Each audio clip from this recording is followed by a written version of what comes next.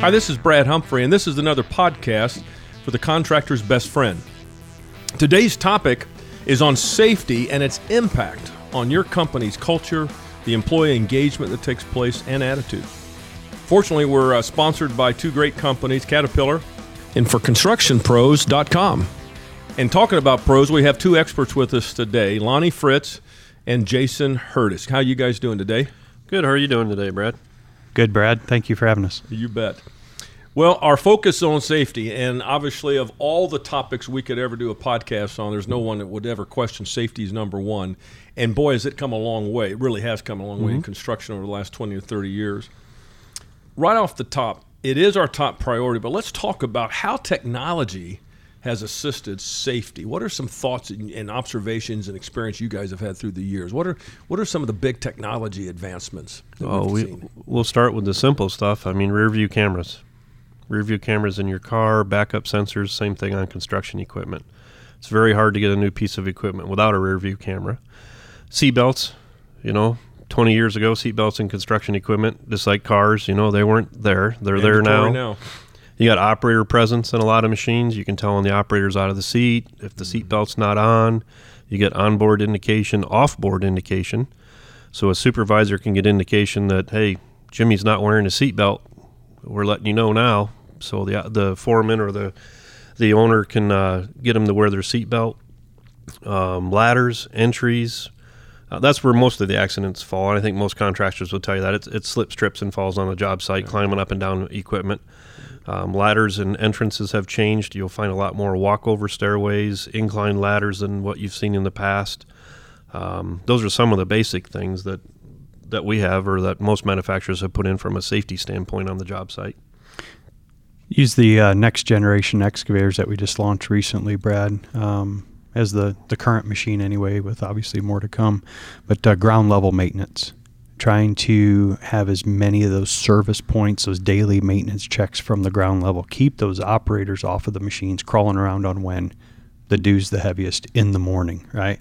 Crawling around on the machines, trying to do their checks, keeping at the ground level as much as we can based on the size of the equipment, whether it's the quick evac systems or the fluid fill system, with the diesel fuel or the DEF, wherever we can keep those on the ground, we are doing that. Like Jason mentioned, the ladders, the handrails, all the common 3 points of contact type stuff.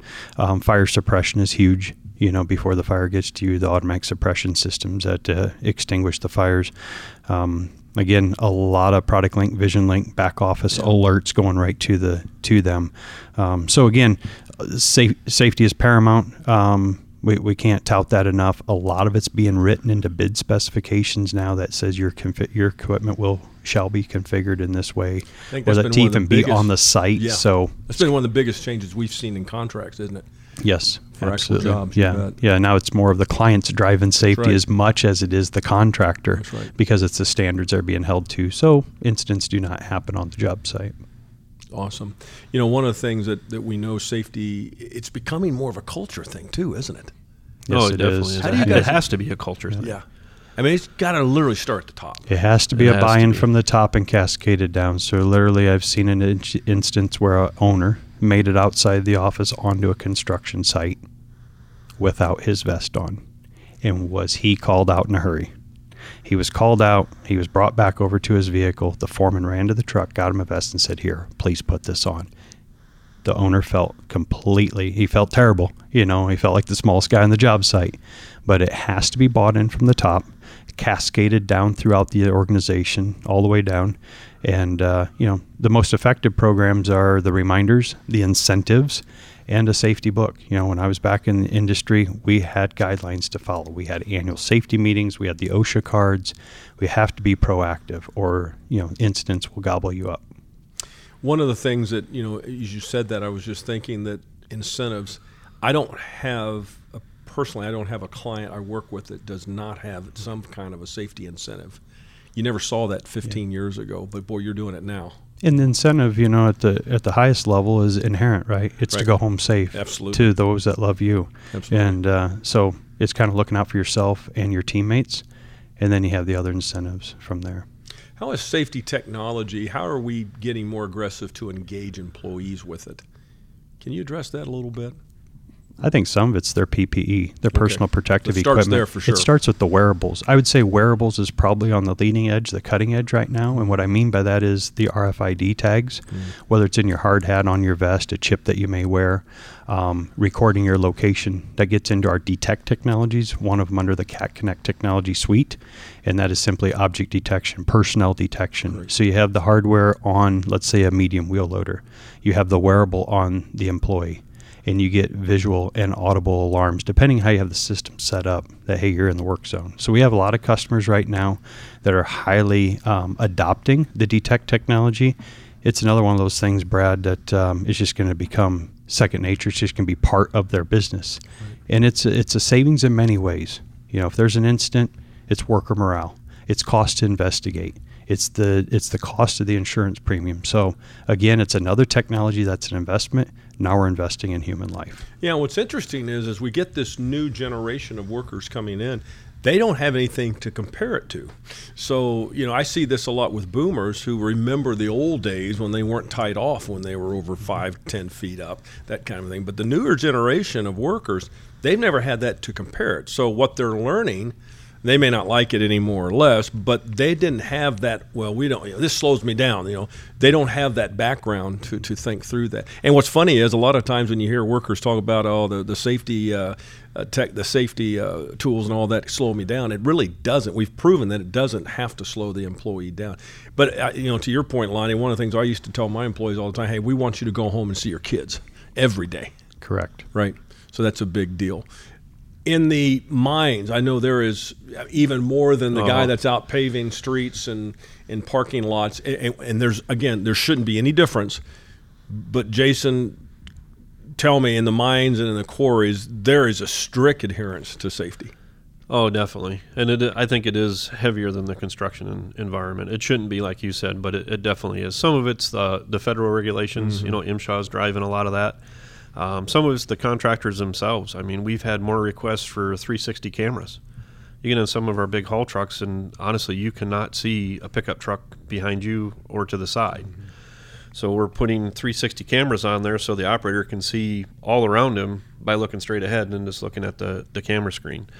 Radar detection, object detection is becoming more and more popular with, you know, avoidance processes, much like the automotive industry. You know, you've seen the commercials where you get too close to the car ahead of you, the brakes automatically apply.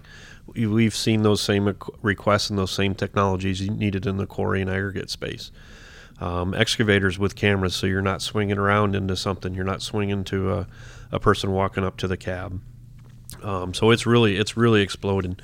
With that, again, drone technology's kind of taken over in safety, you know, watching operators, making sure the job site's safe, flying the job site before and afterwards has really improved the safety aspect of the quarry site or the mining site. Yeah, and as it affects the newer employee, I mean, there are statistics out there and a lot of articles have been written about a lot of the younger workers, they'll leave you. If they don't feel safe in the workplace, they're not going to hang around.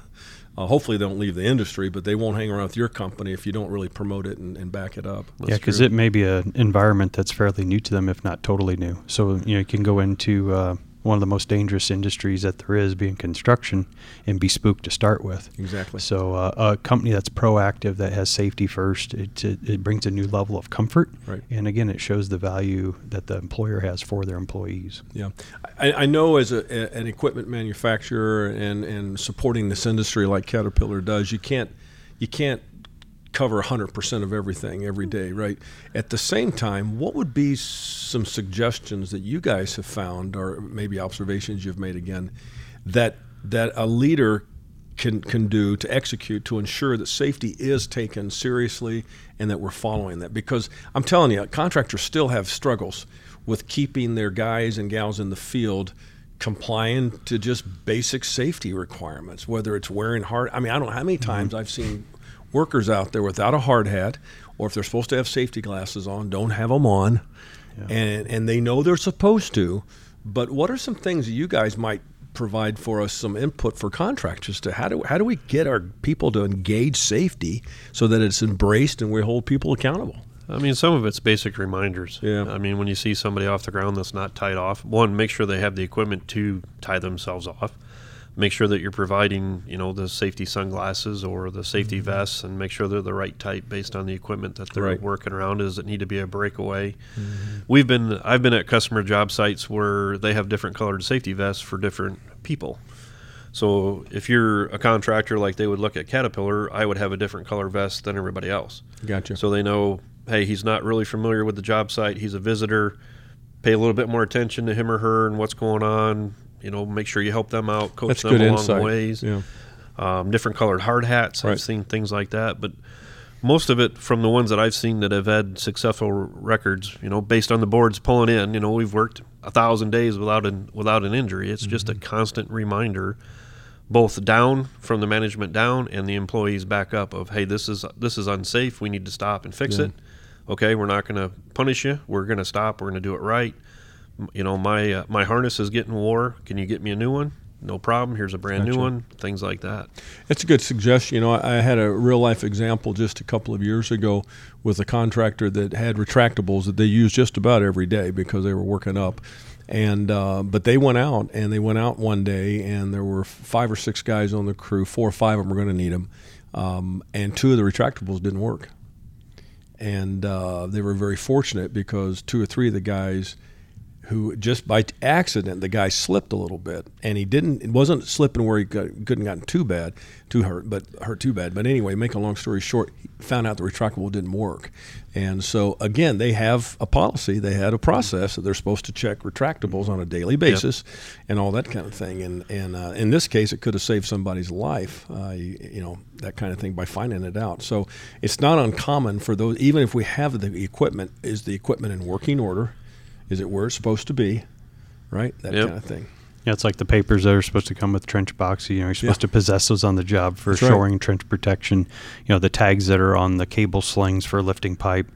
The latches that are on the actual hooks on an excavator, where you do hook the sling into. So a lot of it's accountability. So again, it's cultural, having the resources, but I like Jason's term there, and something I was going to bring up is it's continuous. Yeah. It's not the one-day annual safety training when the snow's flying in a snow state. That's right. It's where the job begins. I don't care if it's the training I'm providing. We start the day with the toolbox talk. Mm-hmm. We've all went home. Let's come back and start our day off right and remind ourselves of safety, and then carry that culture throughout. And it's the buddy system.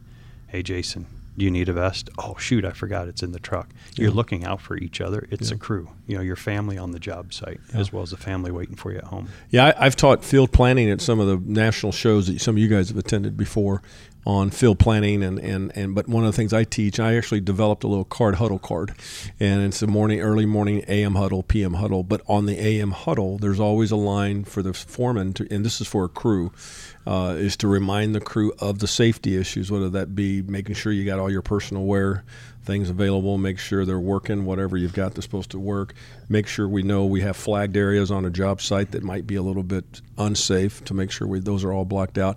The other thing we've done is we actually assigned one of the employees on the crew to actually be an additional safety coordinator. They're not the boss, that's still the foreman, but they are an extra set of eyes, and it provides just another set of insurance. In fact, in some cases, when they first get to a job site, this individual might actually take a quick walkabout where the guys are going to be working that day, just to see if there's anything that's changed overnight, as sometimes there are, right, that create a little bit of a safety problem. Thanks for listening to part 1 of safety and its impact on your business. Be sure to catch part 2 as well, and join us for all of the Contractor's Best Friend podcasts, sponsored by Caterpillar and ForConstructionPros.com. Thanks for listening, and put the things we've talked about to work for you.